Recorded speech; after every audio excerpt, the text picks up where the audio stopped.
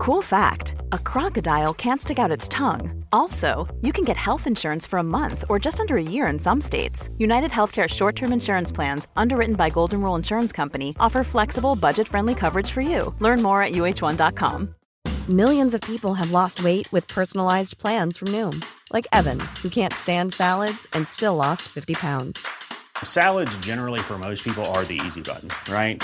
For me, that wasn't an option. I never really was a salad guy. That's just not who I am. But Noom worked for me. Get your personalized plan today at Noom.com. Real Noom user compensated to provide their story. In 4 weeks, the typical Noom user can expect to lose 1 to 2 pounds per week. Individual results may vary.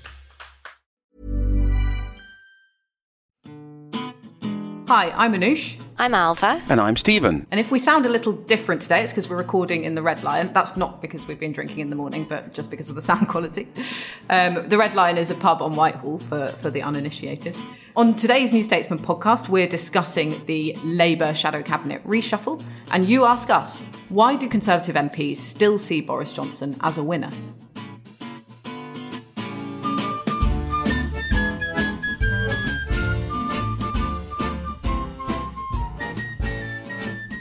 So Keir Starmer's finally managed a successful reshuffle of his front bench, and actually it was a pretty dramatic one, I thought. There was quite a few big moves. Yvette Cooper is back in the Shadow Cabinet as Shadow Home Secretary. David Lammy, Shadow Foreign Secretary, and Wes Streeting replaces John Ashworth as Shadow Health Secretary. And another big move is Lisa Nandy into the Shadow Levelling Up role to oppose Michael Gove. What did you two make of the big moves? So, parking one of the big moves, which we should discuss separately, I thought the thing I found a bit surreal about this reshuffle was I thought both the people moved out, with the exception of Emily Thornberry, and the people moved in made sense. Not necessarily in terms of where they were actually moved in, right? And so, broadly, who have been the sort of most effective shadow ministers in terms of maximising the political space available to them, making the person they shadow not look as good as they otherwise would, right? In no particular order, it's Louise Haigh, Wes Streeting, John Ashworth, and then who've been effective media sort of performers, Bridget Phillipson, Wes Streeting, Louise Haigh, John Ashworth. And then Lisa Nandy, obviously, in like the weird non-job that is Shadow Foreign Secretary, because you basically, the leader makes all of the big choices on that. You are just like essentially like the roving like person with a job title too impressive for the broadcasters to turn down. So those are the people who I think it makes sense to have moved into kind of attack-facing, the stuff which will actually decide the next election. However, of those names, in terms of the things Keir Starmer himself has prioritised and said, of those names, I think it's hard to make the case for the post any of those people have actually ended up in.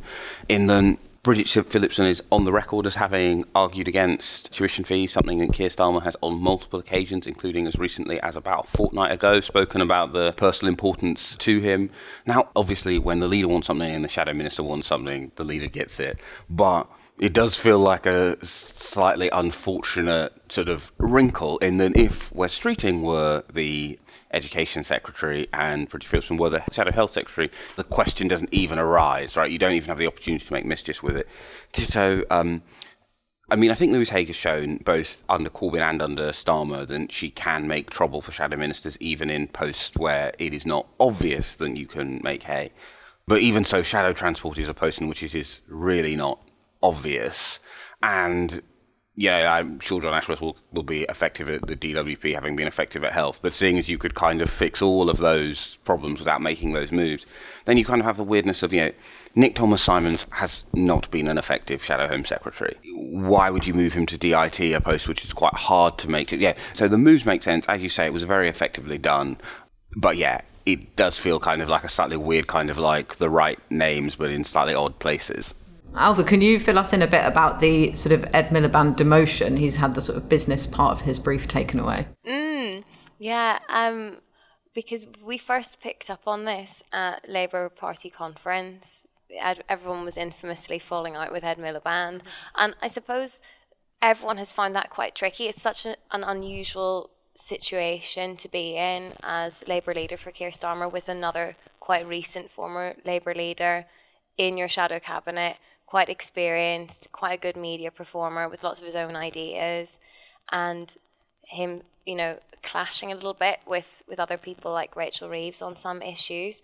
And so we were talking about this a little bit, Stephen, the other day, and you think that he's kind of managed the Ed Miliband thing maybe quite well, whereas it is a bit of a snub to him, I suppose.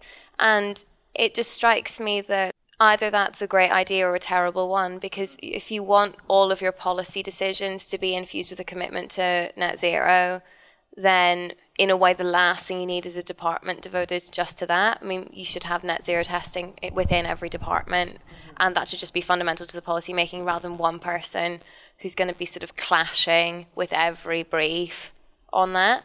So I'm not really sure if the problems around Ed Miliband completely go away. It's just like a little bit of a demotion for him. And I found the wording of the press releases from both Ed Miliband and Keir Starmer on that really funny, because they use the word lead like a million times, and you just feel like Ed Miliband, however they had originally written it, you just felt that Ed Miliband had been like, can we rewrite this to make me sound more authoritative, please?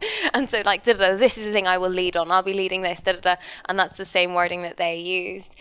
So I think it was sort of a demotion, but they tried to make it look like less of one. I think the thing which is interesting about it is that so much of the reshuffle is clearly built around continuing to accommodate Ed Miliband, right? In that Johnny Reynolds is probably one of a handful of Labour politicians who both likes doing the business outreach stuff, is politically close to Keir Starmer, is politically close and likes working with Ed Miliband and has worked well with Ed Miliband, and likes Rachel Reeves and has worked well with her.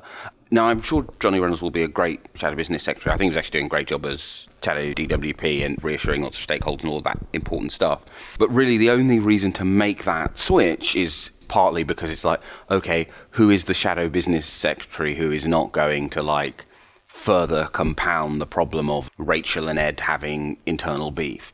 There's an interesting sort of Whitehall sort of structure discussion we could have about whether or not it's a good idea to bring back the Department for Energy and Climate Change, which is de facto what the Ed post does, which worked very well under Gordon Brown and worked out well in the coalition because the political importance of Ed and Gordon's relationship meant that it worked under Gordon Brown. The political importance of climate change to the Lib Dems meant that that the department was effective because it was so important to the Lib Dem rank and file that they were delivering stuff in that brief. But seeing as the main reason why Ed has had part of his portfolio taken away with him is that he has been slightly at odds with Annalise Dodds and slightly at odds with Rachel Reeves while they were respectively Shadow Chancellor, is having a post that he roams freely across the whole of departmental policy, which you have to do the deck job well, going to fix or heighten that problem?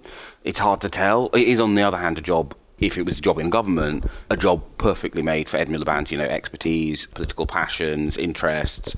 I feel that one is either like an accident waiting to happen or sort of like a kind of perfectly constructed dream job for Ed. And on that, I think it's probably worth explaining. I think I was a bit more vague when I wrote about it originally, but the origins of the row between Rachel Reeves and Ed Miliband before conference were obviously she made lots of big climate commitments in her speech at conference, and really it was an 11th hour argument over Ed Miliband wanting to have some policies of his own to announce.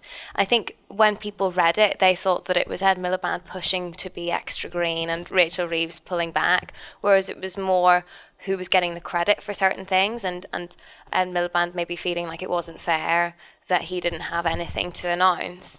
And so I think that specific problem, how does that go away if you have him in charge of sort of green policy? I'm not really sure. But I also think maybe, I know you will maybe want to come on to Yvette Cooper, but I think maybe it's also worth dwelling on the promotions of Wes Streeting and Bridget Phillipson, because we're very aware of them. And I think a lot of our listeners, especially the closer Labour politics followers, will be very well aware of the two of them. But I suppose for a lot of people, this will be their introduction to the two of them. And in lots of ways, they're quite different, but there are lots of similarities between the two. And I think they're kind of both people to watch, both people from the right of the Labour Party, both in their late 30s, so kind of the next generation coming through, both from quite disadvantaged backgrounds and very bright and good communicators who went to Oxford and Cambridge respectively and have sort of risen through the ranks, and their styles are quite different, I think, but they're both people to watch. I mean, there's chat already about whether Wes Streeting is a future Labour leader, which I think is, you know, a correct question to ask, but also I think the same question could be applied to Bridget Phillipson. So we should just say to listeners now, like, they're both people to watch because they are younger people coming through. Yeah, and I actually think with the Wes Streeting promotion, which is quite a big promotion because he was previously in sort of a role that, you know, you're not really shadowing anyone. It was shadow child poverty secretary, I think, something like that. So, you know, he's been moved into a big hitting position, particularly during the pandemic, shadow health. John Ashworth, you know, I do think a lot of people will have noticed John Ashworth on TV who perhaps don't follow politics closely in the past couple of years. So it's a big promotion for him. And I thought it showed a sign of confidence in Keir Starmer and his office, because I remember sort of just before conference, Wes Streeting did quite a high-profile interview with The Times where he spoke a lot about his childhood and sort of quite extraordinary journey into politics, and you had a bit of backbiting by some bitchy shadow cabinet secretaries kind of saying like, oh, you know, is he making too much of it? Is it a bit overblown? You know, is he trying to manoeuvre? So it shows a sign of confidence, I think, from a leader who can see that. He can see the sort of backlash on the sides and think, no, I'm going to, you know, give this person a chance who may well be my rival at some point in the future. So I was quite impressed with that move, and I think he will be really good.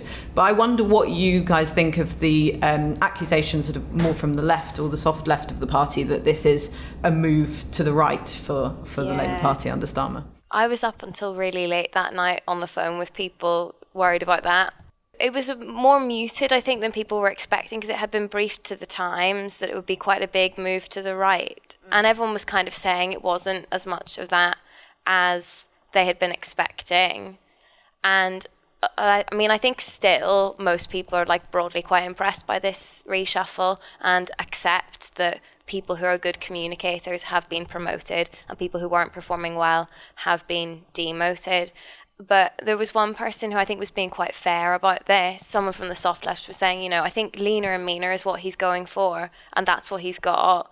But but I think we also need to worry about the perception. And, you know, I'm not then. And they were saying that they weren't sure if this move to the right, even if it's slight, they weren't sure if it was deliberate or not. They were saying, I'm not sure if he's been thinking much about the politics of it, because it's more, I think, about competence than anything else. But it does sort of look that way. And so then, you know, other people from the soft left and the rest of the left were saying, you know, reminding me as a New Statesman journalist of where the median Labour member is, and that maybe this shadow cabinet is a little bit to the right of the membership now on some issues, and how, you know, they'll be, it's funny because I think the soft left doesn't sound that threatening, but they were, you know, they were saying like, oh, you will be watching closely to make sure that we hold to our values on certain issues. But broadly, I think still people feel like the new people coming in, especially someone like Peter Kyle, who's very much from the right of the party, people were talking about him a lot, but still there's not that much desire to brief about people who've only just been given their positions. It's just a sort of a vague unease. I think the thing which is really interesting, right, is that broadly, in private, the criticism people will have of Keir Starmer is that they don't think he has politics. Now, many of them may think it's politically useful to, in public, go, you know, he's a secret Blairite, he's moving the party to the right. But most of them, unquestionably, a shadow cabinet in which the three of the sort of rising hopes of people on the right of the party, in Peter Kyle entering the shadow cabinet for the first time, Wes Streeting and Bridget Phillipson getting proper cabinet jobs. You know, obviously, you know, Shadow Chief Sec is, you know, something in the antechamber of the shadow cabinet, and, you know, sorry, but Shadow Secretary of State for Child Poverty is not a real job. So obviously it moves the shadow cabinet to the right. Then you now have three of the sort of brightest hopes of the right of the party in those big jobs de facto. But I'm yet to meet anyone who really thinks that is what the Keir Starmer reshuffle was controlling for, as it were. You know, kind of the control variable here is who has, like, been effective and done well for us in the media, traumatized their opposite number. Now, I do think that has created some slightly perverse decision-making, and I'm going to once again bang on about shadow transport, right? In that I don't think Jim McMahon failed to make a splash because he wasn't a very effective shadow minister. It's because broadly on transport policy, the political gap between what Grant Shapps wants and what the Labour Party wants is so tiny, then it's kind of sort of a non-job. And I'm not convinced and going, I do think Louise Hay is one of the most effective opposition frontbenchers, but I don't think that you're going to get like the same level of cut through by moving that person into that role. But yeah, I think it's an interesting one in that people basically say, yeah, the shadow cabinet is to the right, but their broad thing is they're like, does Keir see it that way? Has he sat down and gone, okay, what I want is X, and like as a result I'm delivering? I mean, this is ultimately the thing about this reshuffle. You alluded to it when you said his first sort of successful one, right? This is ultimately like still a leadership project, and basically has had to do like a mid-flight repair on its women and equalities team so that it can have the position it wants, has had to do like a mid-flight repair on its shadow chancellor so it can have the political strategy it wants. Yeah, that one was less about changing policy, less about strategy. I think I would not be surprised if you once again had the kind of sequel of, the leader likes and his shadow cabinet is more effective than it was, but the leader is not quite happy with how it is being more effective, if that makes sense. Yeah, definitely. And I do think, I understand why some people might have got that perception. So Yvette Cooper is quite a good example. She's the type of person who, when you speak to certain Conservative politicians or, you know, people outside of politics who perhaps lean to the right. I was at a breakfast at PwC recently, and she was a name that came up, you know, I don't understand why they don't have her in the shadow cabinet. You know, she's the name that people mention sort of in those kind of circles. So I can see why moving her back into the shadow Home Secretary role that you know, she did do under Ed Miliband is sort of a move that would be seen to please those kind of people who have that perception. But then you do have people like David Lammy as well, who is on the right on many issues, but he also presses that button which a lot of Remainer sort of voters in cities probably like. You know, he represents an inner city seat. There's no end of sort of viral clips of him laying into racist listeners to LBC. So he scratches that itch as well. So I do think there is something for everyone there if you're a casual voter who's just sort of like occasionally tuning in. If you've been enjoying our podcast and want to find out more about what we think, and some of our colleagues too, then why not subscribe to The New Statesman? You can get 12 weeks for £12. Go to newstatesman.com/subscribe12. If you're enjoying The New Statesman podcast, you might also like The New Statesman's international news podcast, World Review, which is now published twice weekly. Here's our US editor, Emily Tamkin, to tell you more. Thanks, Anush. That's right. Every Thursday, we unpack the most significant stories in world affairs, and every Monday, we interview a guest for their unique perspective and expertise. Make sure you never miss an episode. Just search World Review in your podcast app and subscribe.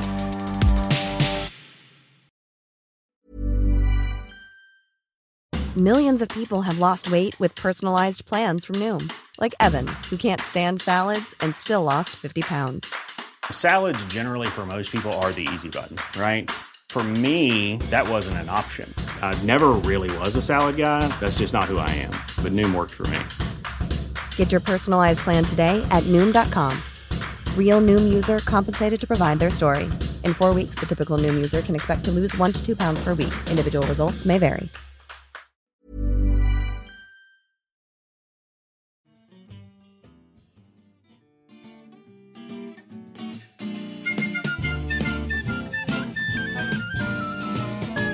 And now it's time for a section we like to call You Ask Us.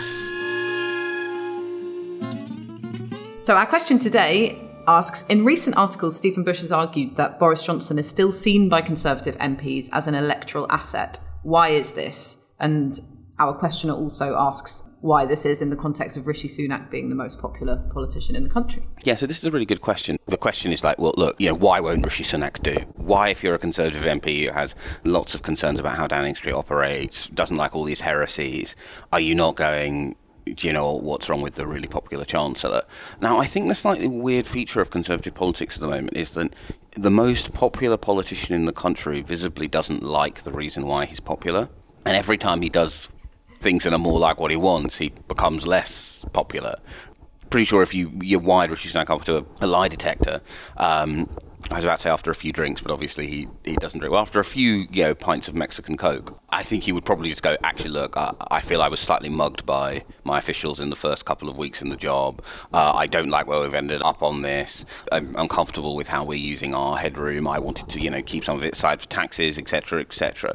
So I think there's this weird thing where I think there's still a kind of wait and see element of, is this guy's popularity built on sand? And also, in terms of his constituency, the constituency sort of trying to build in the party, which is basically the sort of, it doesn't have to be like this, we can go back to being something a bit more like what we were before Brexit. The problem he has isn't because he's lost so many of the sort of fights about it in government. People go like, okay, yeah, you believe this, but are you a deliverer in the way that, say, Liz Truss is a deliverer? And that's kind of why, and so then it just becomes a who's more popular, and people go like, okay, well, Boris is popular and we feel Boris is more movable. So yeah, I think it's conceivable that you have a situation where that changes and suddenly Rishi is out front of the pack in terms of the next leadership speculation.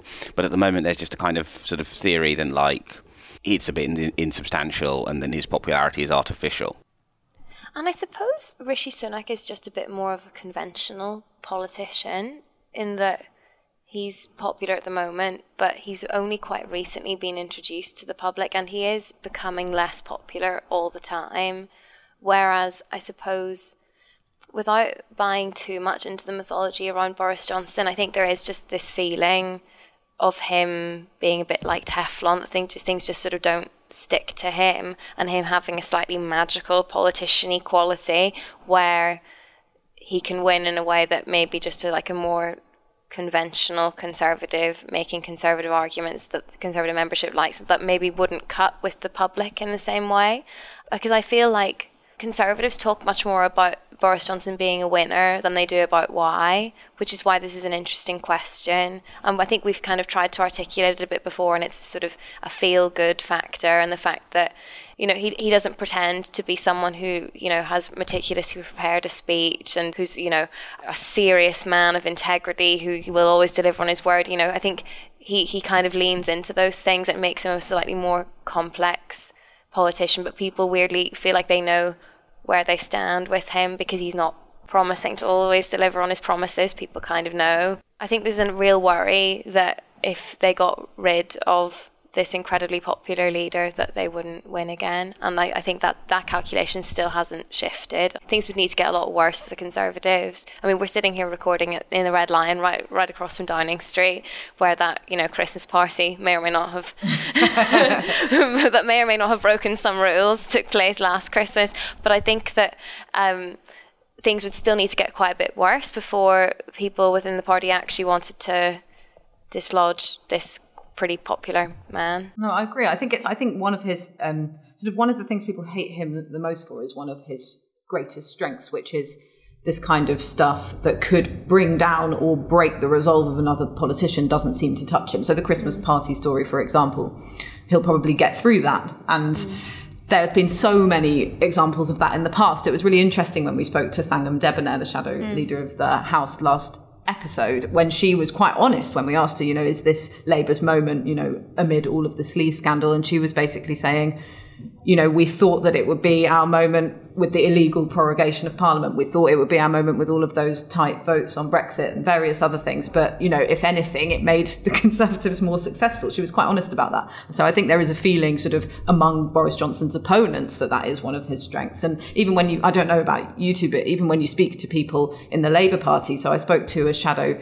cabinet member recently who was basically saying about the recent shift in the polls, she didn't think it was down to the sleaze scandal and just put it down to kind of politics as usual coming back sort of kind of post-pandemic, although of course the balance has kind of changed with the new variant now in terms of how normal politics is.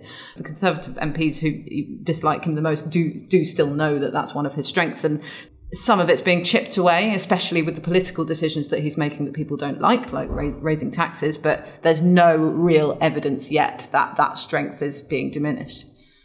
Yeah, in some ways it's a bit like IBM, right? For a long, long time, there are lots of people like, look, if you just buy IBM stocks and they'll be fine. And this continued long past the point when IBM was no longer really investing in the future and things were going a bit wrong.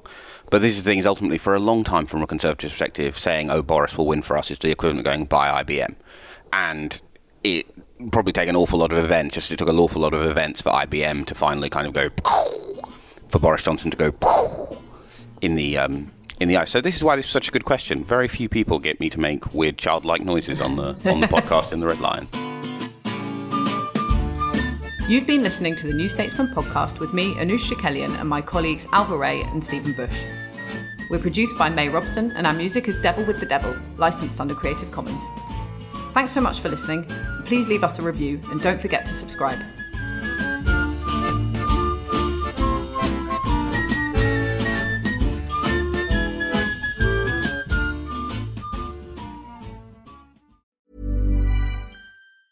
There is this big space of ungoverned disorder where nothing is being done and we're just kind of holding up our hands and going, well, don't know what we could do.